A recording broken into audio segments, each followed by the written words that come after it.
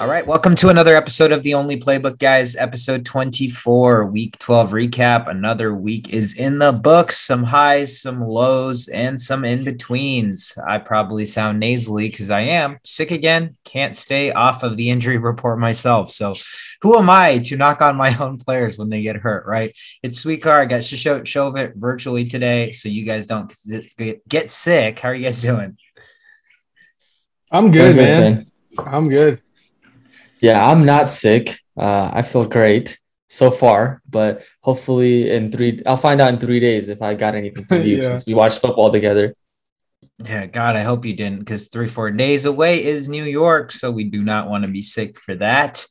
Again, a lot of big things happened this week. Really, kind of tides turning for certain teams. We're heading into pivotal time. Are they, contenders or pretenders? Are playoffs still in sight, or is it pretty much looking forward to the draft? That's kind of the topic of discussion as week 12 wraps up. Again, we're The Only Playbook. If you like our content, if you enjoy what we talk about, give us a shout on social media. We're on TikTok, Instagram, Twitter at The Only Playbook. On Twitter is Only Playbook. And then we're on all the podcast apps, right? So Apple, Google, Spotify, YouTube, Anchor FM. So no matter where you want to listen to our podcast, you certainly will be able to. So appreciate the love, guys. Let's jump into it. Shishot, another week, another slew of injuries. I don't want you to start off with CMC, even though I know you probably are going to, but give us the rundown. Yeah, he's number one on the list. He's on the IR. So I don't know what else to say. It's done for season. Why did you even it upsets me because it's the same thing that happened last year, right? Like he comes in and then the same hamstring. So this is a serious concern next year. I don't even know if he's going to go in the top 8 if this is the result of every season. So yeah, I mean, there's nothing more to be said. Chuba Hubbard's next up again. Get those 12 to 14 points. Whatever. Next person. Dalvin Cook is the next person. He's day-to-day per Zimmer, but Zimmer tends to just downplay his players' injuries all the time. He tore his labrum and he dislocated his shoulder. Yeah. So yeah, that doesn't seem like a day-to-day situation. That's not happened to me on a day-to-day, so I don't know if that's anybody else. Yeah, no. When there's a fully healthy Madison right there who does the same thing, I don't see why they would just throw Dalvin Cook in there, assuming he does something different. Madison doesn't. Who does the same thing and looks like Dalvin Cook as well at times. Honestly, he's had some better runs than Dalvin Cook, in my opinion, but who knows? And we also have the third fastest running back in Madden still, and so he needs to be unleashed. True. He will be. You'll see a lot more of him. Zeke, his knee, and CeeDee Lamb with a concussion. They were full participants today, so that doesn't seem to be a problem. I think Zeke is just fighting for a starting job at this point. He's doing whatever he can to make sure he doesn't lose that job. So I think he is injured and he is playing through an injury, but he's like, no, I got this. I'll just power through it. But I expect a lot more touches for Pollard in that game, whether Zeke starts or not. Alvin Kamara actually practiced for the first time in like 3 weeks. He was a limited participant today. Mark Ingram was a full practice, and Taysom Hill was a full practice, and Taysom Hill's getting the start at quarterback. So we'll see a lot of running for the next couple of weeks. I don't know who's going to be running, but there's going to be a lot of it. And then per the head coach of the Raiders, Rich Shaya or whatever, Darren Waller is week to week with a knee injury. He had that IT band stretching. We'll talk about – Shova's going to give you some players you could probably replace him for that couple of weeks. But he is week to week, not day to day. So he probably will miss this week, but we don't know. It's freaking Monday. The week's not even over yet. So just getting started. Just getting started. We'll see how it goes. Hopefully we're coherent this weekend in order to set our lineups. Oh God. Or that could be just like the big long con somebody could be playing. I don't know. I'm not going to say who. But I'm just going to get you all messed up and then make you guys start the dumbest people, tank, and then I get in the playoffs. Strat. There you go. Whatever works. You've seen plenty of episodes of the league. There's got to be some tricks in there. Swift. Swift. It's hard to say. It's hard to say that he'll play. Were the quotations used by Dan Campbell? But I just got an update maybe like 45 minutes ago that he's likely out this week. So Jamal Williams should be on your roster. I, for one, had him for like 9 weeks and I released him 2 weeks ago. So that worked out pretty well. Logan Thomas I did the opposite of Logan Thomas. He's done absolutely nothing for me. I've never started him, but I held on to him for 3 weeks after the injury. So yeah, he should be ready to go for tonight's game against Seattle. We'll see how he's doing after that injury. Jalen Hurts has a sore ankle. Apparently, he sprained the ankle, got it taped up sometime during the game, which the camera did not catch. And the Eagles have to play the Jets, and then they have a bye week, so it really gives them a question. So should they just rest him for 14 days and then see if he'll play? But then then again, the Jets aren't guaranteed anymore. They're not a guaranteed L. So I don't know. They might have to kind of like make him a pocket passer, and I don't know how he's going to do by doing that. So their backup's Gardner Minshew. Yeah. Minshew season. Yeah. He could very well start and run the same plays Jalen Hurts does, just won't be as fast. So yeah. Deebo Samuel, he got an MRI like a couple of hours ago on his groin. The results aren't out yet. Apparently, it's not very major, but he is likely to miss time, so he's probably not going to play his upcoming game. So good news for people fighting for that playoff spot. Justin Fields and Allen Robinson, they were out on the practice field, but they did not practice with their teammates.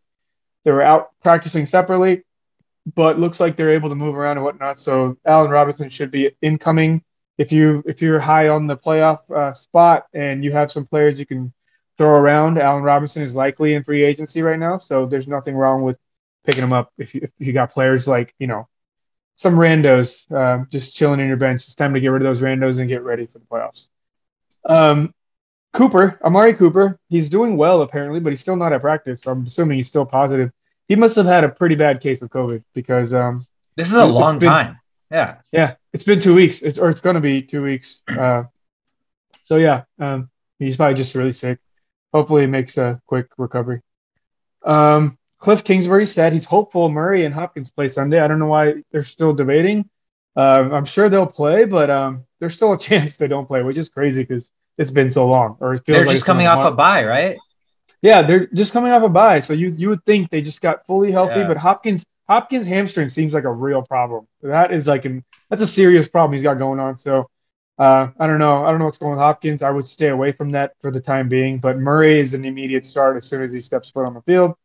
So yeah, let's see if he comes back. Kareem Hunt is the last player I'm going to talk about. Apparently his usage was intentional. They came out and said because his dad started complaining. All these dads complaining about Baker Mayfield. So yeah, apparently he only got 23 total snaps. That's not even touches. That's just snaps, which is very little. That's like probably 30% of the game. Yeah, they were frustrated. All the owners, fantasy owners, parents, everybody are frustrated. But that was game plan. That was intentional. So he should be unleashed next week. This game they just kind of wanted to ease him in. But yeah, that's the updates. It's funny about the Baker Mayfield thing. That reminds me of like Baker Mayfield in high school and college was probably like the guy that if your daughter, your dad, the daughter of a dad didn't want you to date, right? And now he's grown up and he's got teammates and he's still got dads on his case about not dating his sons, but not playing with the sons. I mean, he's a problem for everybody. I mean, that's insane. Yeah. I'm sure he's a nice guy, but like he is not helping his teammates at all right now. He needs to just sit down and rest. Yeah, bro. Like put your ego aside and do what's right for the team if you really do care about winning. And right now you're not helping them. So we'll obviously jump into that game. Let's kick off the recaps here, Shovit. I hate to be the guy, but the first game on the board is the Steelers. They traveled to Cincinnati to take on the Bengals here, and the Bengals absolutely stomped them 41-10 final. No defense for the Steelers. Cincinnati covers the 3.5-point spread. The over 45 hits. Gosh, what happened? I mean, the Steelers did get some of their defensive players back from last week from injuries, but it didn't seem like it really mattered. Yeah, we got TJ Watt back. We got Fitzpatrick back. And that was sort of the reason why in week 2 we lost against the Bengals was we didn't have those guys. And coming out of the game, the Bengals had a plan, and the plan was to give it to Joe Mixon. And Joe Mixon, with 28 carries, 165 yards, 2 touchdowns. The Steelers had no answer whatsoever. There's a linebacker that the Steelers have who I absolutely just can't stand. His name is Devin Bush. this guy is just he couldn't stop Eckler last week. He's terrible against the run. He just needs to go. We just at this point it's looking like the personnel just isn't there for the Steelers. And the key to winning was going to be Ben Roethlisberger and the offense kind of keeping up with the Bengals, and he wasn't able to do that either. They played. Ben Roethlisberger came into the game with 5 games with no interceptions, comes out and throws 2 interceptions, and just not a solid game by the offense. Guys like Najee Harris didn't get there. What we're used to, the production we're used to seeing from Najee Harris, 8 carries, 23 yards. The only 2 bright things from the Steelers is Deontay Johnson, obviously 9 receptions, 95 yards. He's getting his.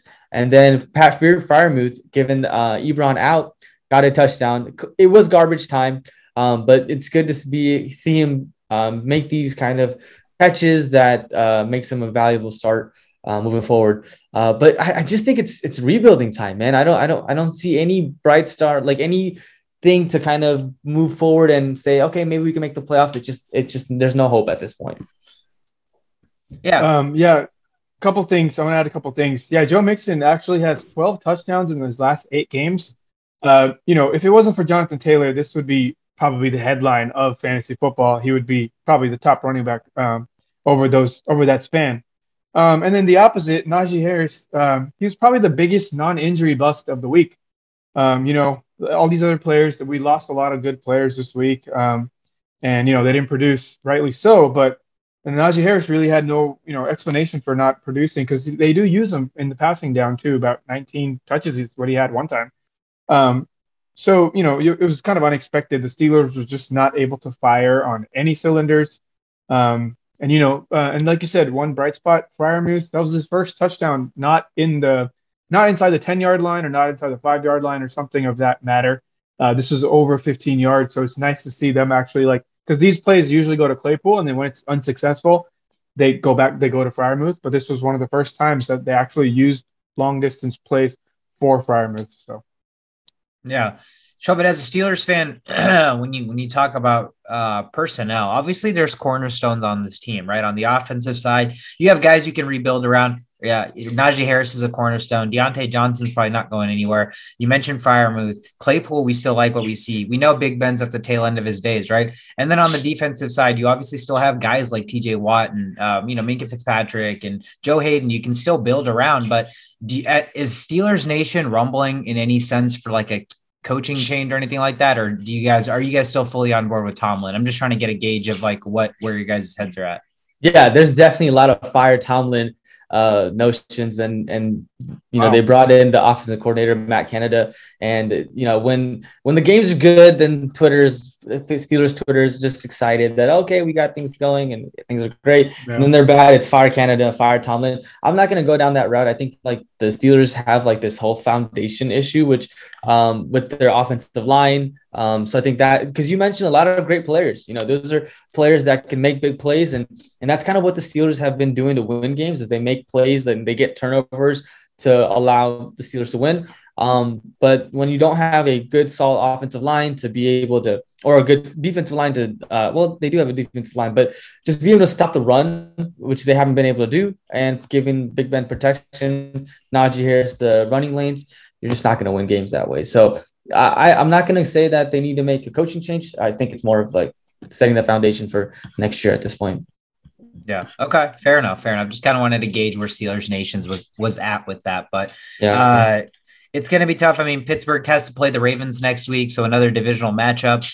It's still only a couple games out of the top spot, right? So definitely not out of it, but it's tough the way they're trending. And the Bengals take on the Chargers next week, so a battle of a couple of good offenses there.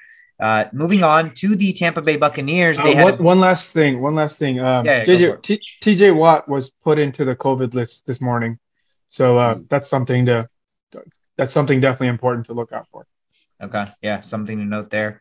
I know they had Big Ben on COVID list, and he was gone for a while, so we'll see. The Buccaneers took on the Colts this week. Buccaneers coming in as 3-point favorites in a tough environment to take on Indianapolis. The Colts have strung along like 3 or 4 great victories recently, so they were kind of hot, but back and forth game. Tampa Bay comes away victorious. I mean, Tom Brady literally only needed one weapon this game to lead the team to success, winning 38-31, covering a 3-point spread, over 53 hit. And the story of this game was none other than Mr. Lenny Fournette himself. Leonard Fournette with 3 touchdowns, right? That, I mean, Four. 3 rushing, 1 receiving touchdown.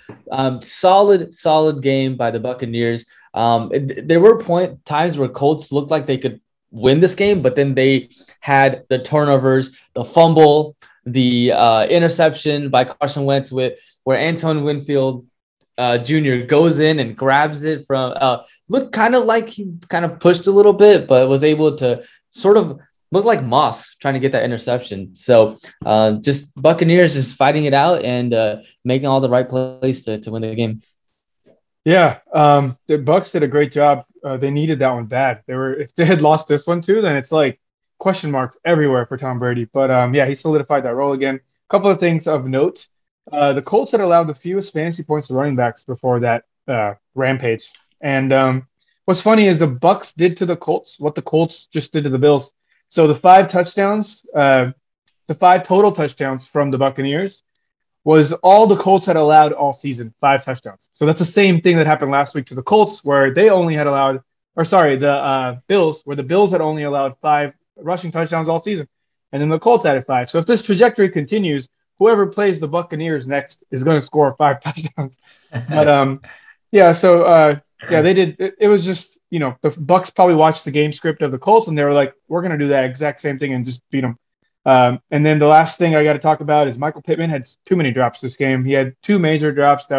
One of them was a first down. So they couldn't really crawl out of a hole. And you're letting a 5'10" dude moss you, bro. Come on. Like, I don't even think that was a pass interference, to be honest, because it was so bang bang. And the way Pittman kind of just did that job poorly made it kind of look like a pass interference. But what are you going to do? That you can't really blame the cornerback in that situation or the safety.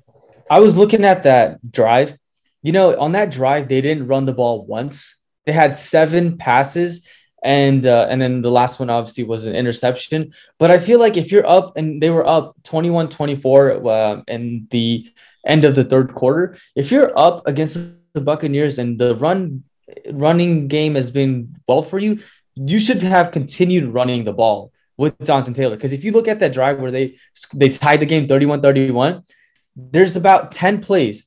8 of them are running, and then 2 of them are passing. And the passes are like, 10-yard dump offs that I think Doyle and maybe T.Y. Hilton caught. So they kind of went away from that, and I think they shot themselves in the foot by not continuing to feed Jonathan Taylor. Yeah, I mean, the Buccaneers obviously probably came in with the game plan to stop him. That's why he didn't have the big runs early on, and I think that kind of switched the game script a little bit for Carson Wentz to have to throw the ball a little bit more. But you're right. I mean, at no point were they out of the game to where they didn't have to give Jonathan Taylor the ball, and it's interesting to see him only get 16 touches when he's a workhorse at this point, and there's really no excuse for him not touching the ball 20 plus times. So, yeah, I mean, again, he still had a great game. He still had the touchdowns, went over 80 yards. We talked about the other side, Fournette, obviously the big game, but Gronkowski looked good, 7 for 123 on 10 targets, led the team. Godwin only 4 for 24 and Evans only 3 for 16. So the receivers really didn't do anything there. It was tight ends and running backs, kind of Tom Brady's MO from the Patriot days. So hopefully with Antonio Brown coming back next week, the receiving core can get going again. They are going to have to take on the Falcons. So an easy bounce back victory there for them, or I guess another win for them on the board possibly, and the Colts take on the Texans, so they have an opportunity to bounce back next week. But the Panthers were the next game on the board. They traveled to Miami to take on the Dolphins. Panthers came in with Cam Newton riding high. CMC was back, and things could possibly go right for them with this defense finally figuring things out, but absolutely not. It was one of the worst performances I'd ever seen by a quarterback, I think, in recent years. 33-10, the Dolphins absolutely destroy the Panthers. Dolphins came in at 2.5-point dogs, win the game outright. The over 42 hits. I mean, Cam Newton was so bad. I mean, this is one of the worst performances I've ever seen. Yeah, I don't even know what to say about the Panthers side of the field. I feel like their defense still played pretty well. I guess they couldn't get Tua to make the mistakes that he typically does. Tua played pretty well against like the number 2 defense. And then Waddle is a PPR monster. He was actually wide receiver 1 this week in PPR. So yeah, the Dolphins getting it down. They just won 3 straight games, and the most recent game being against the number 2 defense. So I mean they're up there against being a spoiler for the rest of the season. But as far as the Panthers go, I don't know I don't know what to tell you. I don't know who's going to start this upcoming week. Darnold's looking like he's back at practice doing some work. They just I don't know what to say. I don't know what to say about the Panthers. Yeah, dude, Cam Newton, you get your chance to come back to a team. You got cut by the Patriots. You play with a QB rating of 5.1. That's just not going to get the job done. 2 interceptions, only 92 yards. So really just poor performance by Cam Newton, and the running game didn't help either. On the Dolphins side, though, man, Tua, efficient, right? 27 for 31, looking really, really just doing what needs to be done to win the games. And then the Miami Dolphins just love running that wildcat, man, giving it to Myles Gaskin with 2 touchdowns. I mean, he only had 49 yards, average 3.1 per attempt, but it's good to see Myles Gaskin getting those goal line carries and getting sort of the trust from the offensive coordinator to feed him the ball to get the touchdown. Yeah, interesting note. They signed Philip Lindsay after being cut by the Texans, and he steps in and gets 12 carries himself. So I guess maybe they liked what they saw from Philip Lindsay to pick him up right immediately after getting cut. So something to note, but you're right. There is a lot of wildcatting for them in the red zone where they prefer that the running back or somebody else takes the snaps over Tua, and Gaskin seems to be the guy that's been the benefactor. So 2 touchdowns, you got to like that. You mentioned Waddle. He's a beast. Another kind of disappointing week for Gesicki from a tight end perspective. I know tight ends are thin and they're so hit or miss, but this guy solidified himself, at least I thought, as far as consistency went. But he had that goose egg a couple weeks back, and now only 3 catches for 17 yards. So Tua is efficient, but he does like spreading the ball around, right? So I don't know what that bodes for fantasy, but at least Waddle seems like the one guy that you can consistently rely on there. The Panthers head into a bye at 5-7. Like you mentioned, a lot of question marks there. They have no identity. They had this blip radar moment where Cam came back and they're like, oh my God, they're resurging. Their identity's back to what it once was. Now CMC's out for the season. You don't know if Cam's even worth starting anymore. Maybe he is, but you mentioned Darnold. So there's a lot of decisions to be made. And it seems like at this point, it's really, really difficult to see a world in which the Panthers can bounce back from all of this adversity and like sneak into the playoffs. So it's tough for them. The Dolphins get the Giants next week. So the Dolphins, who have kind of impressively had 3 good performances in a row, get another opportunity to win another game. So good matchup for them next week. The Titans traveled to New England to take on the Patriots with a decimated team. Patriots came in at 7-point favorites. Over under was 43.5, and the Patriots covered easily 36-13, dominant performance at home, over 43 covers. It kind of exactly happened what we expected to happen, I guess, right? The Titans, they were just like on paper so decimated with injuries. There was nobody there that you even thought was like, oh, this guy could be the difference factor in leading us a surprising upset victory. I mean, there was nobody on paper that had that opportunity to do it. And I think that was exactly evident in the way the game played. What'd you guys think? Yeah, 2 guys to kind of mention on the Titans side, though, is Dontrell Hilliard and D'Onta Foreman, right? D'Onta Foreman, we kind of knew that he would probably have, he had an upside of being RB1. He had more carries than Dontrell. Hilliard did 19 carries. Hilliard had 12. Both rushed for over 100 yards. Hilliard comes out with a touchdown. Kind of sucks though, because I wanted Foreman to be the only guy, kind of like how what's his name? I forget the running back, the king. Derrick Henry. Yeah, Henry, before he got injured. I kind of wanted him to be that guy. But Dontrell Hilliard coming in and sort of just making it a running back committee role. But the Patriots, man, they just look good. But go ahead, Sas. Oh no. So I was kind of watching the game script. So Foreman, I still believe is the guy. Hilliard is a passing down guy. He's been back-to-back top 12 in PPR for back-to-back days or back-to-back games. That's a huge deal. Like he's getting a lot of targets, and I think that's his role. At the later parts of the game, he had a majority of his carries at the end. You're kind of basically just seeing what he can do on the ground versus just catching at the end. But I think you don't want to get too cute here. Like if you're playing in a non-PPR league, which there's not many, but you would probably not play Hilliard because his role is just solidified as a catching guy for the most part. So if something were to happen to Foreman or if Foreman were to go down, this guy would be huge. But until then, if you had to play one of them, I would probably still go Foreman because Foreman he had 19 carries and a losing game script. If they're up, it looks like they trust him to handle the ball. So I still haven't given up on the whole Foreman experiment. I feel like with the easy schedule coming up, it could be a sneaky play as a flex play in the playoffs. And the thing is, like, their receiving core doesn't really their game script is to run the ball more. And with AJ Brown kind of banged up, Julio Jones, and Westbrook is the only guy that's there to catch the balls. So yeah, I can see them run the ball more. And so your logic makes sense to go with Deontay Foreman.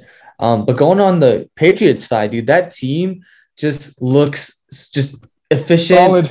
Solid, right? And here's a fun fact. In that 6-game winning streak that they've had, Mac Jones has only been pressured 22.9% of his snaps, his dropbacks. So that's an efficient offensive lineman. We talk about foundation that the Steelers don't have. This team has that foundation. And for a rookie quarterback, if you want your rookie quarterback to not make mistakes, make sure that he's not getting rushed to make those throws and so that he can be in a rhythm. So, it seems like all teams need to follow this strategy. Like, have a solid offensive line and you might just be okay. Easier said than done, man. That's why the offensive linemen go like number 1, number 2, number 3 whenever there's good ones overall in like just NFL drafts. They're just so hard to find, and it's hard to find 5 of them. But that's the ultimate goal. Everything, like, these are NFL players, right? Like they've been good their whole life. They got here for a reason. So yeah, with a good offensive line, they could unleash what they're so good at. But not every team gets that opportunity. I did want to point out Stevenson though. He's establishing a significant role on that offense, which hurts Harris. They could be a tandem, and they are a tandem. But Harris would be doing much, much better if it wasn't for Stevenson, and Stevenson would be doing much, much better if it wasn't for Harris. They're kind of like vulturing each other at this point, and that's just something to watch.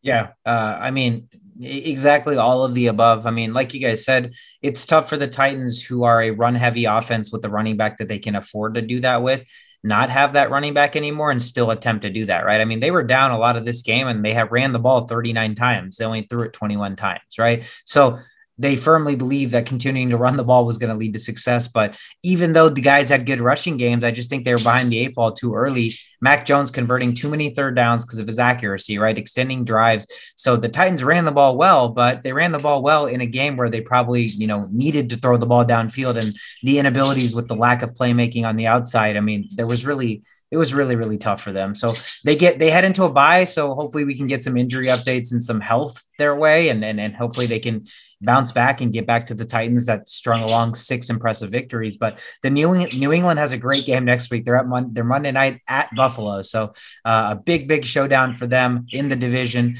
That'll be a fun game to watch. The next game on the board was another divisional game here. The Eagles traveled to New York to take on the Giants. Shishot, your survivor pick, you took the Eagles this game after the impressive wins that they had strung along and how much their running offense looked impressive the last couple of weeks, but a very ugly game. The Giants win this one 13-7 final. Giants cover the 3.5-point dog spread and win the game outright. Over under was 45.5. Didn't even get anywhere close. God, what went wrong here for Philly? Everything went wrong for Philly. It was just a terrible game. Hurts threw 3 picks. He couldn't get any running lanes established. That seems to be his bread and butter. The reason the defense kind of slacks off on covering him is because of his running abilities, and he wasn't able to do very much of that this game. So just left a lot of room for coverage, and they covered well. And he threw some bad picks, tried to make some plays that weren't there. And when he tried to make plays that were there, Jalen Reagor decided he doesn't want to play football anymore. That dude needs to get caught. Yeah, it's just there's no excuse for that. That's a game-winning touchdown. That game's over, right? And he dropped it just fair and square twice in one drive. One good thing for Philadelphia is they don't have to make any trips on an airplane for the rest of the season. They're all local drives. So wow. I don't know how you want to interpret that, but that's a lot of sleep. That's a lot of regularity. That's a lot of consistency. And personally, like, that affects me when I have to like travel here, go there for interview, go do that, go do that. You kind of just don't get in this rhythm. Well, now, this is like, now we're kind of scraping different areas of, but like I mentioned all the time, every variable is important in football, and they get the comfort of just being at home. Basically, even on their road games, they're going to be coming back home. So Eagles have a very, very comfortable rest of the season, and they get to do it all on the road or with a bus rather than having to fly to different parts of the country. Yeah, that Rieger, the first drop that he had, I feel like there was a little bit of pass interference where he went up to get the ball, got pushed a little bit. So it kind of like changed where the ball was going to be, where he thought the ball was going to come to, and he wasn't able to catch the ball, hit him straight in his helmet. So I think that was kind of explainable or excusable. But the second one, where you're right in the end zone, you just have to catch it. You get up there to catch the ball. You're not even tackled before you catch the ball. No pass interference. You need to make that grab, especially with Devontae Smith being who he is and being looking like the number one receiver as a rookie. You have something to prove to your team, and you just don't do it. That's a terrible, I guess show out of. For Rieger. On the other side, the Giants, man, their defense actually might not be that bad. They've got a solid line, and I feel like maybe they were able to not allow the Eagles to run the ball efficiently because of that defense. They just got a new offensive coordinator, so the offense, only scored 13 points. Freddie Kitchens, Daniel Jones and company didn't really have a solid game, but their defense was able to force the turnovers against the Eagles, fumbles, and 3 interceptions. So that's kind of what allowed them to win. And maybe that's the recipe moving forward. Eagles have a really good, favorable schedule, but I wouldn't rule out the Giants either. If they can get their offense to be a little bit more efficient, score some points, they could be a threat to at least for wild card contention. Yeah, it's tough. I mean, ugly game on both sides, but Philadelphia is the better team. They lost by 6 points and they had 4 turnovers where the Giants didn't have any, right?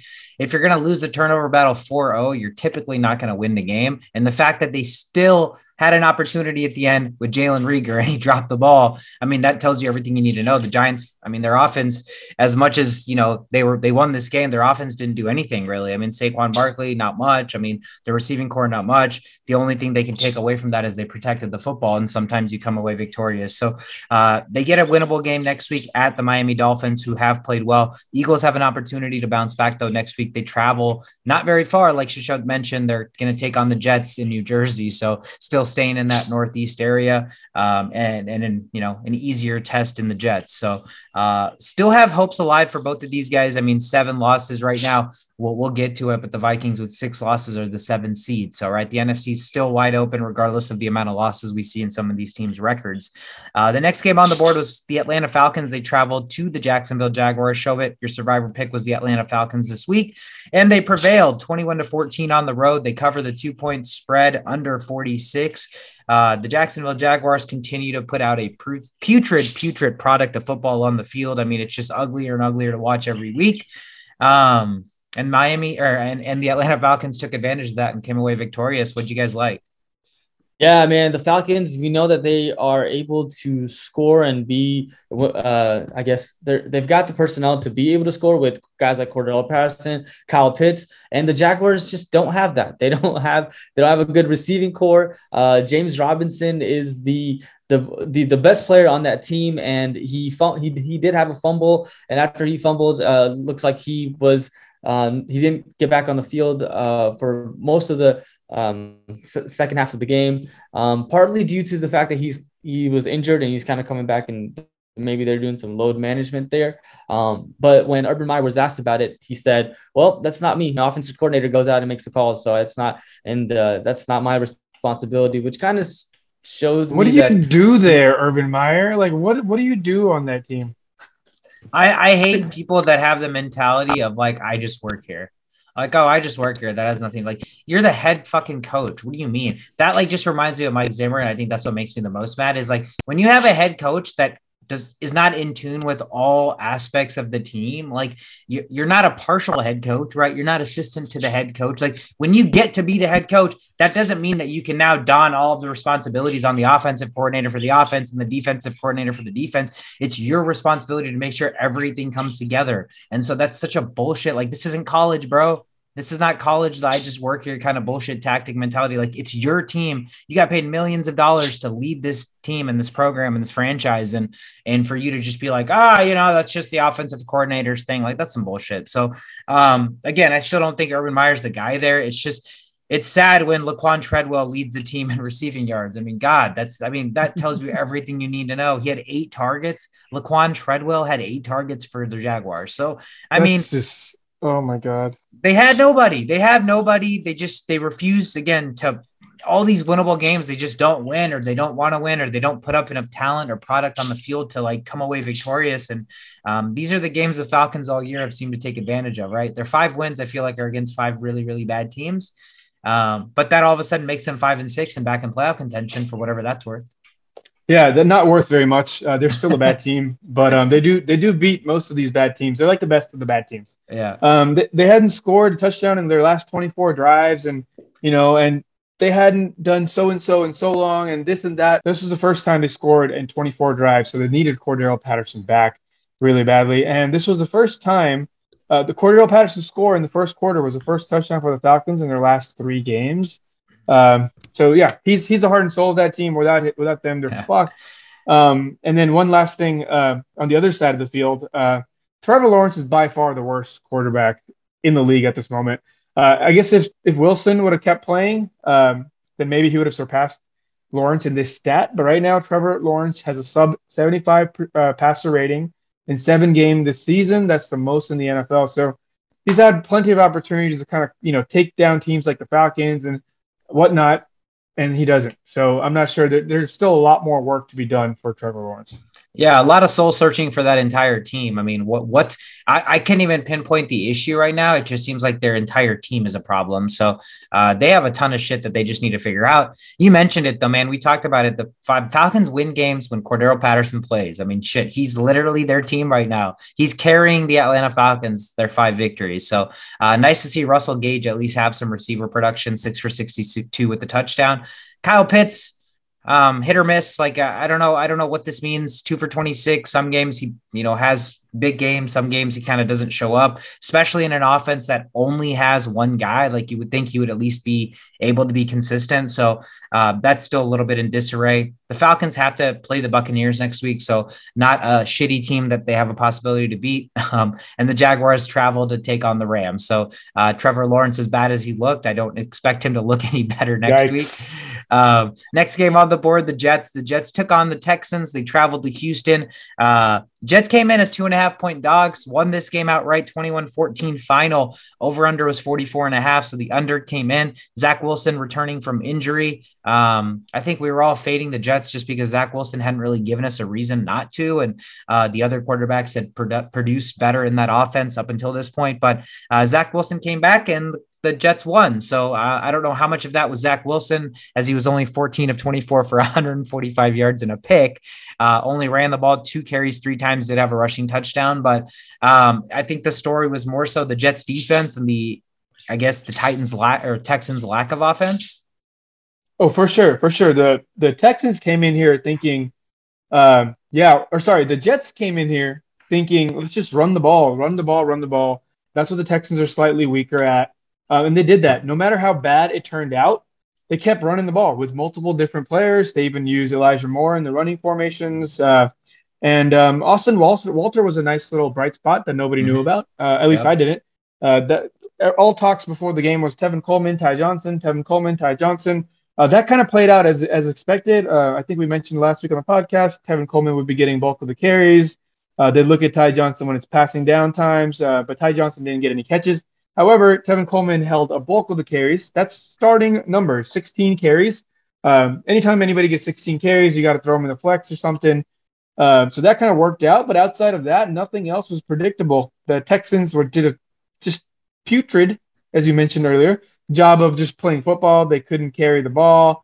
They averaged the best running back on the team averaged 3.9 yards per carry.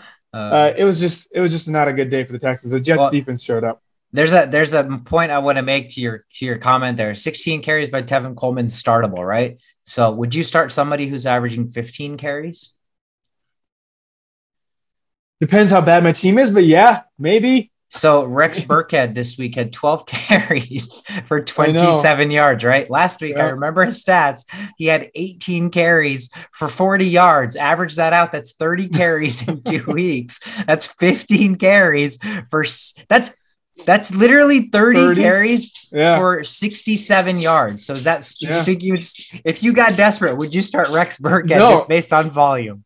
No, because I know there's David Johnson just sitting there to get the other carries. But if it's a standalone running back with 12 touches, if there's nobody to vulture, then I'll start him. But Rex Burkhead, I don't care if he gets 30 carries next game. I'm not starting him. No 30 way. Carries for like 46 yards. Well, it would be like 67, but yeah.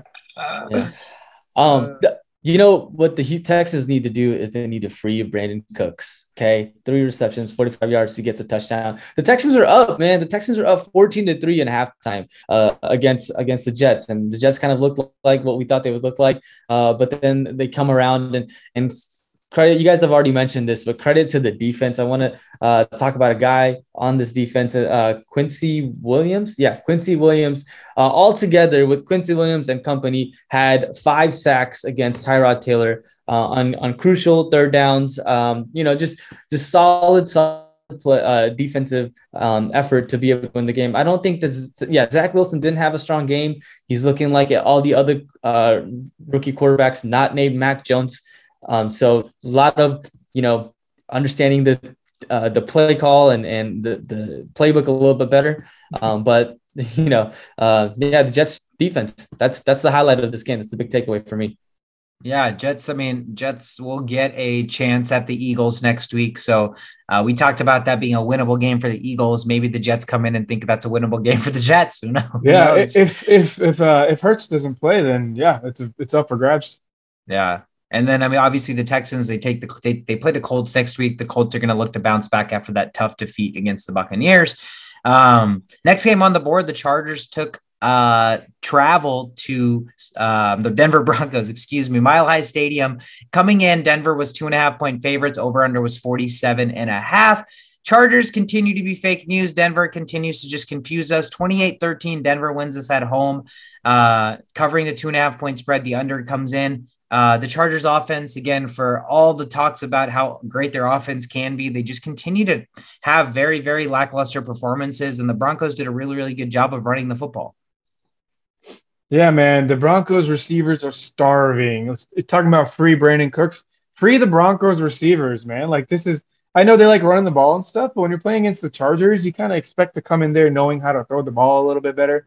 And I don't remember the stats exactly. I don't even know if I looked. This is just like straight from what I've watched, but I don't remember many passes going to the receivers.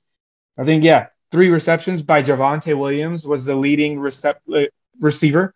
So Tim Patrick had 2 catches. I don't understand what the game script was but it worked out. It worked out pretty well. They just kind of pounded the ball with Melvin Gordon and Javonte Williams, although not very successful, not crazy kind of runs there. They just did what it had to be done because the Chargers are either destroy you scoring 40 points or scoring 13 points and losing. And they went with the scoring 13 points and losing this game.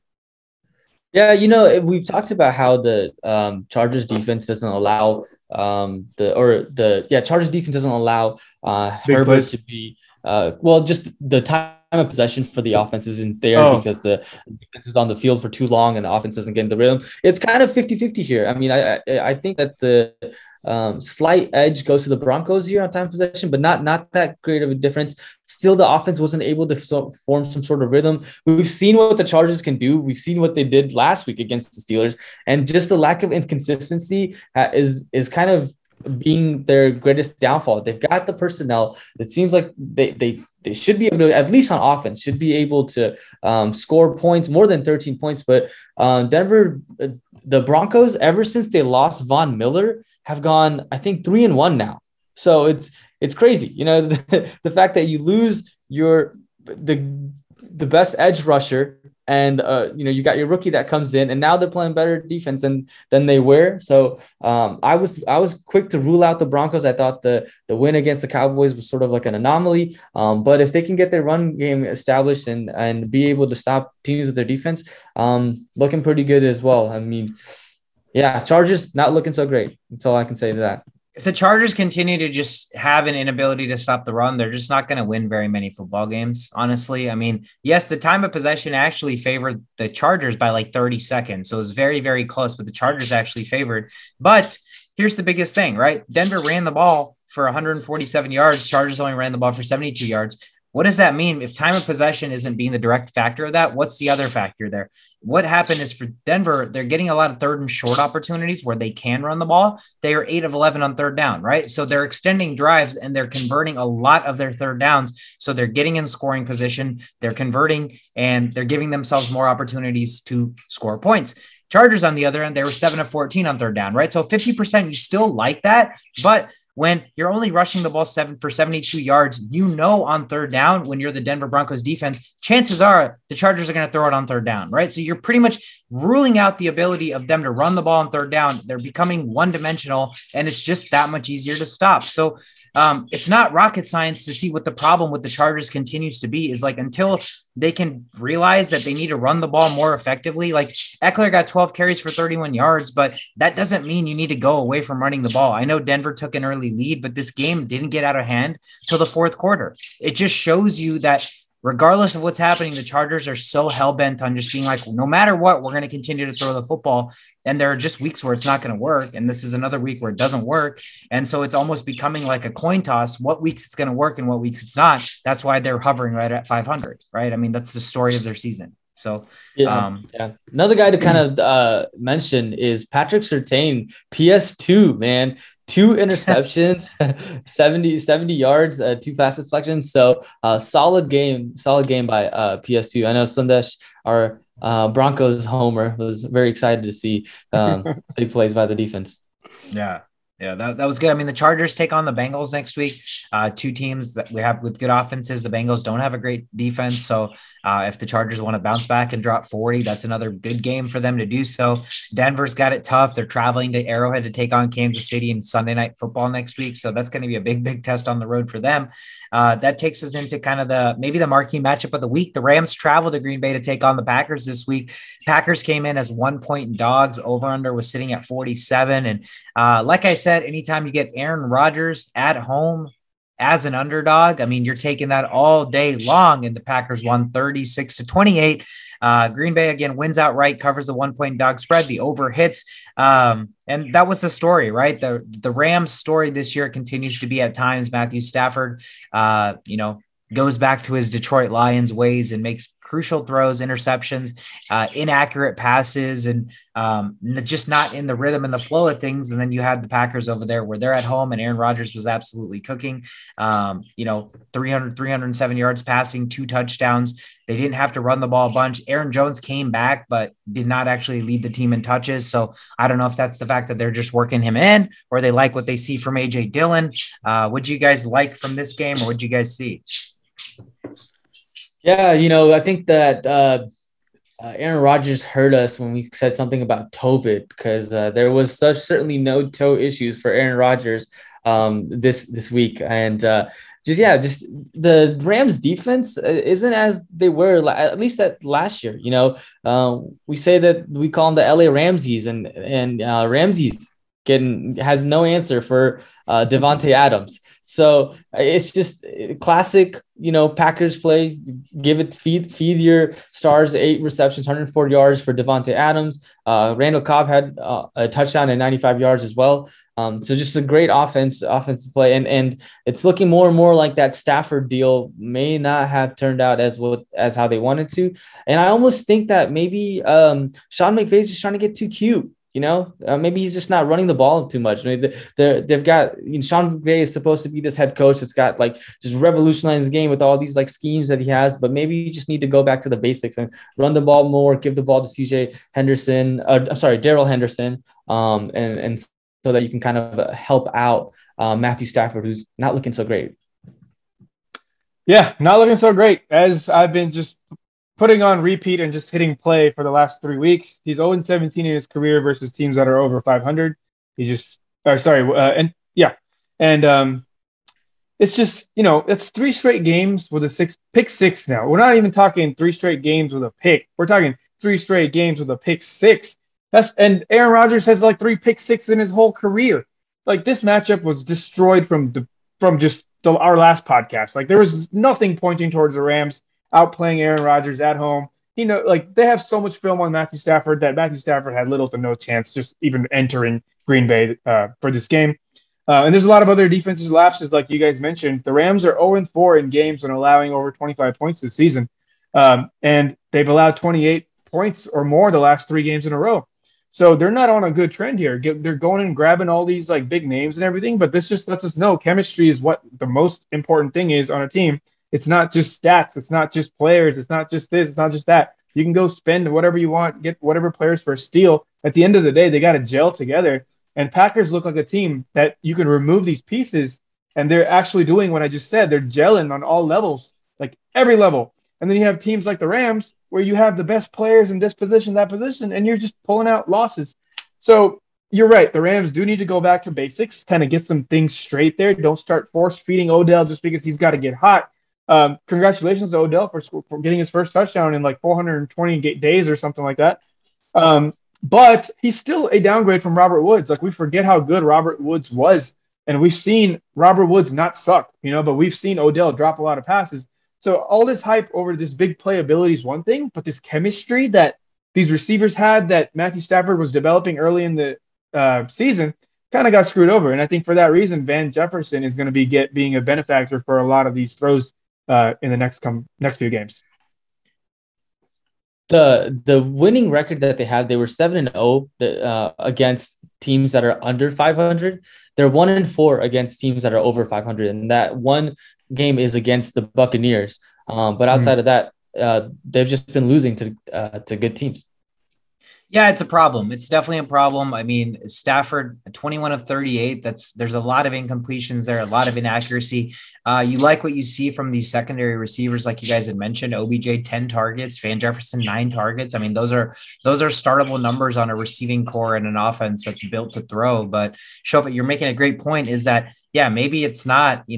I feel like back when they had Jared Goff, it's almost like they knew what they had. So they did a really good job of working their running backs. They used to use like 2-3 running backs at a time because they loved just interchanging the running backs, running the ball, and then building off of that with play action and these deep intermediate routes with Woods and Kupp. Now, because they got Matthew Stafford, I feel like they think they have like a top tier upper echelon quarterback, when let's be real, like Stafford's put up good numbers, but none of us consider him like a top echelon quarterback. Right. And so they're almost putting too much on Matthew Stafford, thinking he's what he's not. It's almost like if they just still ran the game plan and the script and the playbook the way they had, thinking that they still had Jared Goff, I think it would actually inevitably lead to more success. So that's definitely an interesting point. Who knows? They have a good bounce back opportunity next week. They take on the Jaguars. So it should be an opportunity for them to get back and right the ship. The Packers head into the bye, high and mighty, 9-3, 5-0 at home, pretty much at this point, maybe have the NFC North locked up, barring some kind of miracle. So speaking of the NFC North, the Minnesota Vikings, the other team in that division, traveled to San Francisco to take on the 49ers this week. 49ers came in 3-point favorites at home, over under 49. Great game, back and forth affair, but the 49ers do pull this one out, 34-26 final. Tough loss for Minnesota. Had a lot of opportunities to take the lead or get back in the game and tie the game up. But I think the one thing we talked about last week on this podcast, and I think was not really a secret, is that Minnesota was playing with a bunch of backups on the D-line at every position, and the 49ers did exactly what we thought they would do, and it was run the ball down our throats. Yeah, Vikings are the only team in the NFL to lead by 7 points or more in each game this season, whether there's wins or losses. We've had the lead. They know how to score points. They just don't know how to score points when it counts. And the defense is still just a mess because now Patrick Peterson, as soon as he came back, we improved a little bit, but now he's on the COVID list. So he's probably, I don't know how bad. I don't know. I can't predict what's going to happen, but he's on the COVID list, and there's 5 days until game time. So we have time, but we don't know. We might be down another player there, and that's just a nightmare. At this point, there's no consistency. It kind of reminds me of my own fantasy team, honestly. It's like you can't get all the players to play at once. There's always somebody out at some point. Someone's mom, I don't know, gets something happens to somebody at certain times. Like Everson Griffin's having mental problems. Like just anything could possibly go wrong, and it is happening.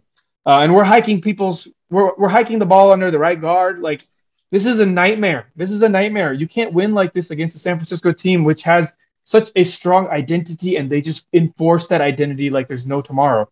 So we did our best. I mean, I'm there's some highlights here that you can be proud of, but at the end of the day, you can't be up by 7 points every single game. Not many teams have the luxury of doing that and then have more losses than wins. Just not acceptable. Yeah, I mean, you guys were close all throughout the game. It was just an 8-point game that you guys lost by. So even at the last drive, you could have definitely tied the game. Greg Joseph missing that field goal kind of just hurt your chances there a little bit as well. Extra point. Sorry, yeah, call extra point. And then, but the bright thing there was the fact that you guys went for it on 4th down to score that touchdown in the red zone. So I know you guys talk about how Vikings are old school and wouldn't do that, but they did, and they got the score. Kind of worked out for them, kept it close. But yeah, man, the 49ers, I think it's 3 straight that they're winning. They're doing it on the run game. They're giving it to Deebo Samuel. They're giving it to Elijah Mitchell, who had 133 yards, 1 touchdown. And with Deebo Samuel hurt, it looks like Elijah Mitchell will be the guy to get most of the carries, as he was this week. But, there's no vulturing on touchdowns. Yeah, don't forget Trey Sermon was carted off the field too. So now there's really no competition. It's just Wilson, and it's going to be a huge bulk of Elijah Mitchell going forward. One little fun fact, Deebo Samuels now has more rushing touchdowns this season than Aaron Jones, Alvin Kamara, Montgomery, Saquon, and CMC. So that's incredible. This guy is a beast. He got 2 touchdowns last game, and he only had 1 catch for 16 yards.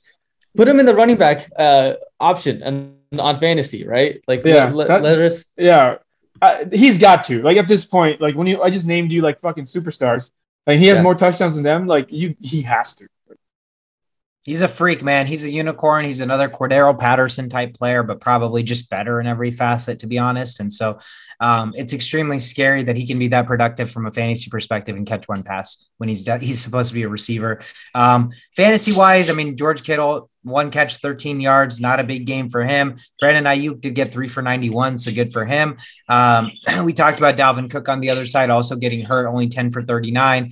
Your boy Thielen had 5 for 62 for 2 touchdowns to show. Jefferson got 4 for 83. And so, again, there were opportunities for the Vikings to, get closer here or tie the game, score the game. But for me, I just think, again, it comes down. We know the offense is so talented. We know the defense has their issues, but time and time again, I think the issue just seems to be like the intangibles, right? When we have to improvise, or when we can't call timeout and script up a play, like just that situation where we were just scrambling and Kirk was trying to get the people set up right because half our team didn't even know where they were supposed to line up. And then by that time, the time's running out and Kirk's trying to hurry. And then naturally he's probably, doesn't think, and he's lining up a guy behind the right tackle or right guard. Has that ever happened before? Like, no, that's inexcusable. Like you got to know who your center is. Like that's It's just it's always that. I just feel like the talent is there, but the Vikings don't have the intangibles. Like it's like when there's crunch time, when there's like weird decisions to be made, and you have like the coach needs to be like, you know what, we're going to make this decision, or the quarterback needs to be like, you know what, I'm going to take over this game, and like whatever they say on the sidelines, I don't care. I'm going to run this show my way. Like you're never going to have that kind of issue with like a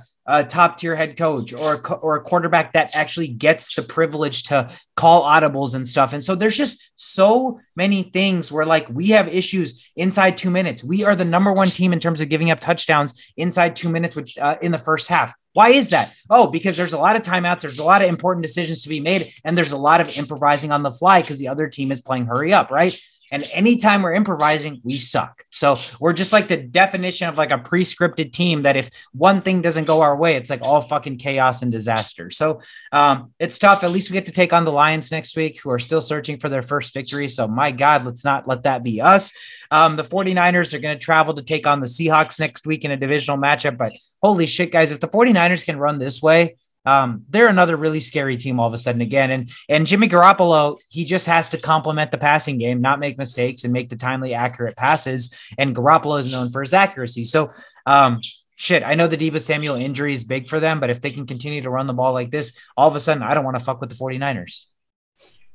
Yeah, I think the Deebo Samuel injury is actually really going to be really great for Ayuk. Obviously, because he's gonna be the number one receiver, but also for George Kittle. I think George Kittle should get some of those targets. So although he only had one reception this game, I think next week if Deebo Samuel's out, I expect more from him.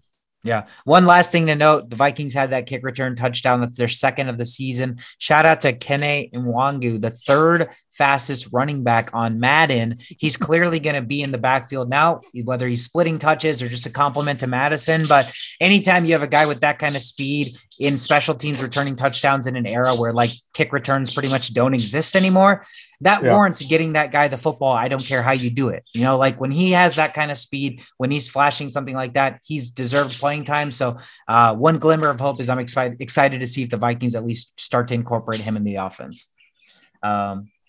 Next game on the board, the Sunday Night Football matchup. My survivor pick was the Baltimore Ravens at home against the Cleveland Browns. One of the ugliest games I've seen. Holy shit, we stayed and, got all excited for Sunday Night Football. We were like, you know what? We're going to watch this one too as well. And we're going to make it a late night last night and get all excited about all the possibilities of offensive explosions. Sandman taking the over, thinking there's just going to be nothing but touchdowns. And holy shit, we had like nothing but field goals for the first 35 minutes of this game. The final score was 16-10. The Baltimore Ravens come away victorious by 6, cover the 3.5 point spread. The over wasn't even close. The over under was 47 with 26 combined points. Ugly game, right? Just absolutely ugly game. When the difference is going to be the kicking game, you got to feel good knowing you have the boy Justin Tucker. Oh man. This was the worst game I've seen all season, hands down. Like nothing comes close to this one. It was absolutely atrocious. I'm going to ask you guys a trivia question. So Lamar Jackson became the first starting quarterback to throw 4 or more interceptions and win the game since 2013. Can you guess who that other quarterback was? Oh shit. Okay. 2013. Wow. Is there even a single hint you can give us? Are they a quarterback that's relevant, or like it's 2013, so are they just nobody anymore? They're relevant. You can. I want to say Manning. You can take the word relevant for however you want, but he's thrown passes this season. This season, damn. Okay. No. Okay. No. So it's definitely not Peyton Manning because he hasn't thrown passes. Tom Brady? No, Tom Brady would never. Yeah, I know. Take that back. I was. No, close. It's in the Wentz. Aaron Rodgers. No, that's my bad. I kind of screwed that one up. But yeah, no. Yeah, if he was overall in Madden, I would give him a 71. What? That's horrible. That's absolutely horrible. Okay, he's in the NFL and he's a 71 over. Ryan Fitzpatrick. No, he hasn't thrown passes, has he? Joe Flacco. Taylor. Oh. No. Getting warmer. Oh my God! Give us another hint. We're not gonna be done with this until you give us more hints. So, he has made the Pro Bowl multiple times. What? Okay. Why am I drawing blanks? He's basically a guy. This year throwing passes. Teddy Bridgewater is not it. That's obviously not it. Kirk Cousins. How long has Patrick Mahomes been in the league? Not since that. It's not Mahomes. It's not him either. Hold on. Why am I drawing blanks real quick? Let me just do a quick rundown here. It's not going to be Cam Newton. Nope. Oh, that was a good guess. I honestly thought you had it right there. Matt Ryan. Nope. Damn it. Oh my God. Matt Stafford. Nope. Oh my God. Jared Goff. Getting warmer. Nope. Jared Goff wasn't in the league then. Ryan Tannehill. Nope. What the fuck? I don't know. I give up. At this point, I honestly don't know. All right. Ready? Yeah. It's Andy Dalton. Wait, he said that. Didn't you say that? Wait, who said that? No? We'll have to rewind the clip, but I think I did say Andy Dalton. I think Chauvin said Andy Dalton. Yeah. What? What? Okay, yeah. Well, good thing we have a recording. But yeah, it's fine. Andy Dalton, the Red Rifle. Wow. Who was he playing Damn. against? Any? Versus Baltimore. Oh, wow. Wow. The Wow. circle Full of circle. life. Yeah. So Lamar throws 4 interceptions, has one of his worst passing games ever. But, the good thing is he's playing against Baker Mayfield, who continues to put himself out on the field when he shouldn't, and he's hurt and he's not good anymore and he's inaccurate. And despite throwing 4 interceptions, has, enough with the running game and enough kicking power from Justin Tucker and enough defensive stops to win this game. And so, man, you just think about the Ravens at 7-3 and how luxurious it must be to win a game where your quarterback throws 4 interceptions. And like, you probably play one of the worst brands of football you've ever played. He threw 4 interceptions, but then he had that one sick touchdown where he's kind of running out of the pocket to the right-hand side. Clowney's chasing him. To Andrews. Clowney's chasing him. And I forget the other guy. The other defensive Myles Garrett. Myles Garrett, there you go. Myles Garrett's chasing them, and he just heaves it to Mark Andrews, and Mark Andrews has come back a little bit, but gets a touchdown. And Myles Garrett, is like, it's pretty impressive. Maybe I'll take you out of my graveyard after that one. So he made the plays when it mattered, and the 4 interceptions doesn't really mean anything when the Browns can't do anything with those 4 interceptions. Could not establish a running game. Landry had over 100 yards. He was the bright star of the Browns, but I'm not going to say that Baker Mayfield is a reason they lost the game. I think that not being able to establish a run game, kind of going away from what they're used to, is probably what hurt them the most than anything else. But so you bring up a good point right there, right? You're not going to say that Baker Mayfield is the reason they lost because they couldn't establish the run, right? As a starting quarterback in the NFL, sometimes your team is not going to be able to run the football, right? That's when the pressure gets put on you to lead the team to victory. And rightfully so, when you're getting to throw the ball 37 times in a football game, you expect that at least it's going to, achieve some sort of success. But the fact that he only completed 18 of those passes, under 50% completion percentage when you're getting 37 times to throw the ball, I'd also argue that I still do fault Baker Mayfield, right? The opportunities are clearly there. You can't fault the running game where, if they didn't attempt the rushes enough, like it's not the running back's fault that they didn't get the yards. The quarterback got to throw the ball 37 times and only completed it 18 times. I mean, that's fucking pathetic. So for me, go ahead. No, for me, they got the ball back twice before halftime with within the last 2 minutes. You're not going to run the ball in those situations, right? Like you got to throw the ball in those situations, and you couldn't capitalize. You were already in field goal range twice, and you can't even muster out a field goal. Like some of the blame has to definitely go on Baker there because, there's no responsibility for the running back at that point. But yeah, I mean, obviously, like when you're not doing what you're built to do, you're probably not going to win the game. But you got the turnover battle, four turnovers from one of the best quarterbacks in football. Like it's a team effort. I'm never going to put the blame on the quarterback when I see obvious, mess ups from the rest of the team. But Baker did not help the situation one bit. All he had to do was get field goal. I'm not even asking you to throw a touchdown, Baker, because I know that's hard for you to do. But at least get your team ready, set up for a field goal. Don't be in situations where you can turn the ball over with a few minutes left and you just don't even get the opportunity to kick a field goal. So that was huge. Yeah, I mean, and the other thing is he wasn't like the Ravens defense is almost like an aura. Like their defense isn't great, right? They give up a shit ton of points. They gave up 33 points to the Raiders. They gave up 35 points to the Chiefs. They gave up 25 points to the Colts. They gave up 41 points to the Bengals, 31 to the Vikings. So they can give up points in a hurry. And for them to literally only muster up 10 points when you get the ball from a turnover 4 different times, I mean, that's inexcusable. I mean, that offense is just incapable when their running game is not operating to do anything. And that has to be Baker Mayfield. So it's unfortunate, but we've talked about it for weeks now where he's just not as accurate as you want him to be. And he's already historically not an accurate quarterback, right? So when you have an injury or whatever it is that's causing him to be more inaccurate than he already notoriously is known to be, I mean, there's just not enough completions to convert thirds down. There's not enough completions to move the ball. I mean, it's a microcosm of the entire game at that point. So tough for Baker, but they do get a bye. So hopefully Baker gets time to heal, because it doesn't seem like they're going to rest him or bench him anytime soon, even though they have Case Keenum there. And the Ravens, we talked about it, they're traveling to Pittsburgh next week to take on the Steelers. So that's going to be a tough test nonetheless of what the Steelers are doing.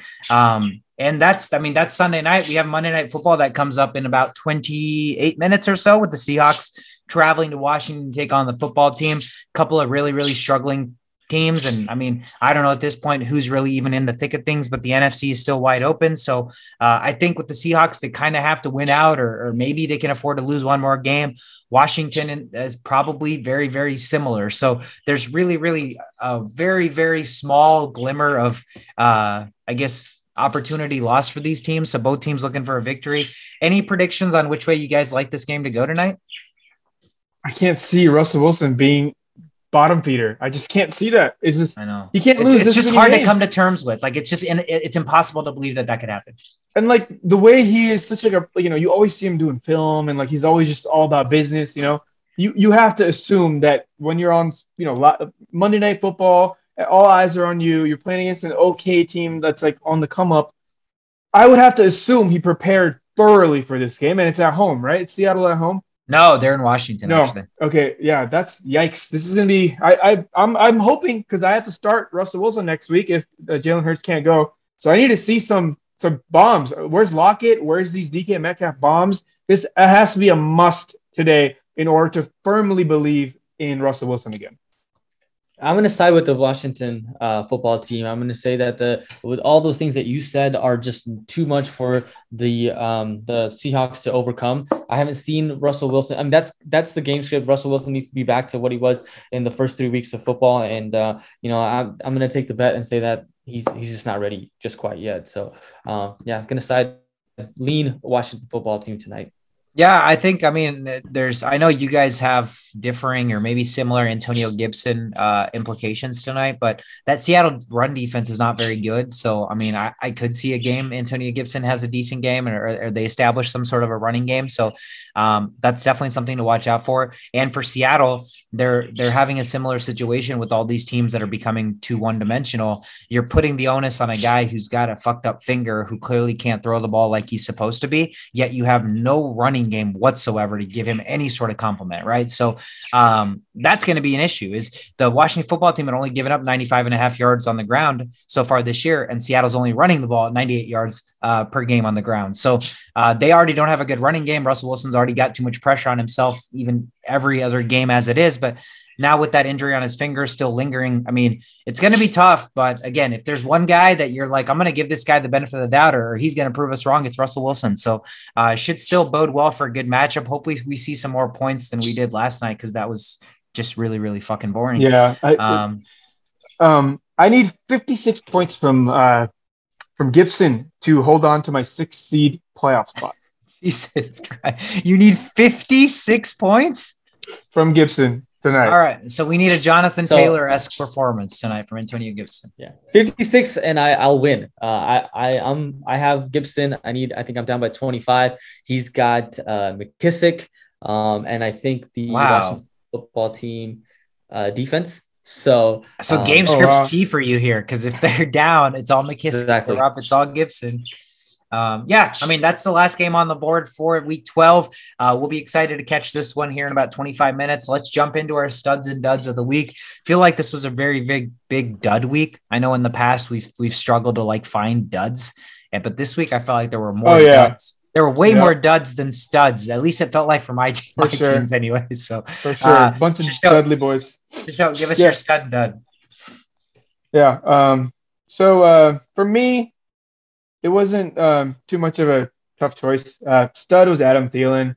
You wonder, Jefferson being the stud he is himself, is this guy going to get enough looks to be a viable start? Is he a flex player? And all of that can just go to HE double hockey sticks, because he leads the league in touchdowns. Adam Thielen leads the league in touchdowns, and it's not going away. This isn't the game script thing. That is the favorite target in the red zone. We don't have Rudolph anymore. There's no Irv Smith. The trust in the bigger guys we haven't had the ability to do that, but there is one person you can trust just throwing the ball anywhere around him, and that's Adam Thielen. And with scoring 20.7 points, that's my stud of the week. Dud, Jalen Hurts had it was a pretty easy game to beat. Not everything went his way. A lot of drop passes. He could have ended up winning the game, but being the number one quarterback in fantasy and then just putting up 6.86, they figured you out at least for one game. And let's see what you can do for that. And for that one game, you are my dud for the week. Okay, Shovit. Nice. What about you, man? Yeah, I'm gonna piggyback off that dud. And the thing I want to mention is that those drops you're talking about is for Rieger.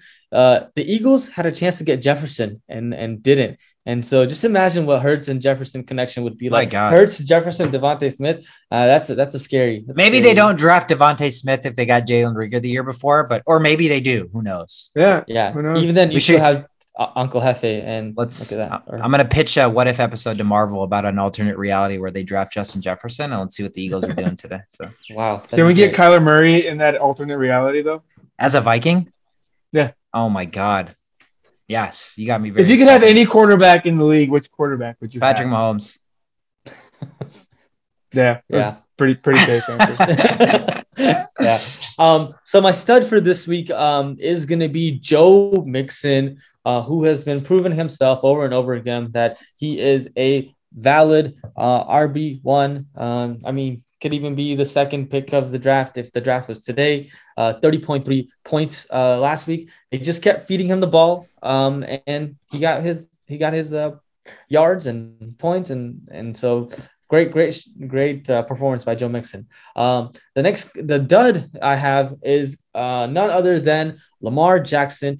You throw 4 interceptions, dude, you're gonna be dud. You're going to be dud hardcore. Only 9.4 points. Yes, you got that touchdown. And yes, you did, get over your rushing prop, but only 9.4 points is not good enough for fantasy purposes. No, absolutely not. No. He's the reason I lost. I went into Monday night or Sunday Night Football needing 18 points from Lamar Jackson, and he got me 9. So, I don't think it gets any dudlier than that. 9 points from a quarterback who's probably the biggest rushing quarterback in the NFL. Like 9 points is the floor. I feel like that's like less than the floor. That's like the fucking, that's like the basement. That's like the concrete, like below the house. That's like the mud, like the rubble. That doesn't make any sense to me. Yeah. Someone go arrest him because he's busted. Some Grand Theft Auto vibes there. Yeah. Whenever they say busted and you get caught and shit, like God. That's a good segment. Boom or bust, busted. Boom or busted. Yeah. Boomin' or busted. I like it. So my stud this week is going to be the guy that I played against in both fantasy leagues. It was Mr. Leonard Fournette, Lenny himself. Did you guys see the audio clip of Tom Brady when he's like telling Leonard Fournette to shift? But he calls him Lenny. I didn't know everybody on the team calls him Lenny. He's like, Lenny, go. And what's funny is he hikes the ball and then he also tells Lenny to go. So it's almost like Tom Brady tells Leonard Fournette what to do after the ball is hiked. Like it's actually freaking hilarious. You guys got to find that. Really funny. I also saw clips of Tom Brady and Leonard Fournette where it was like a play action. And as he's faking the handoff, he's like cover 2. He's like telling him what the defense looks like. Wow. So look at that. Look at that clip too. Brady is such a goat, bro. Oh my God. That's goat QB moves. Yeah. I'm surprised he doesn't call him babe. Hey babe, cover 2. Yeah. Hey babe. There's only one babe, dude. How many babes he's trying to have?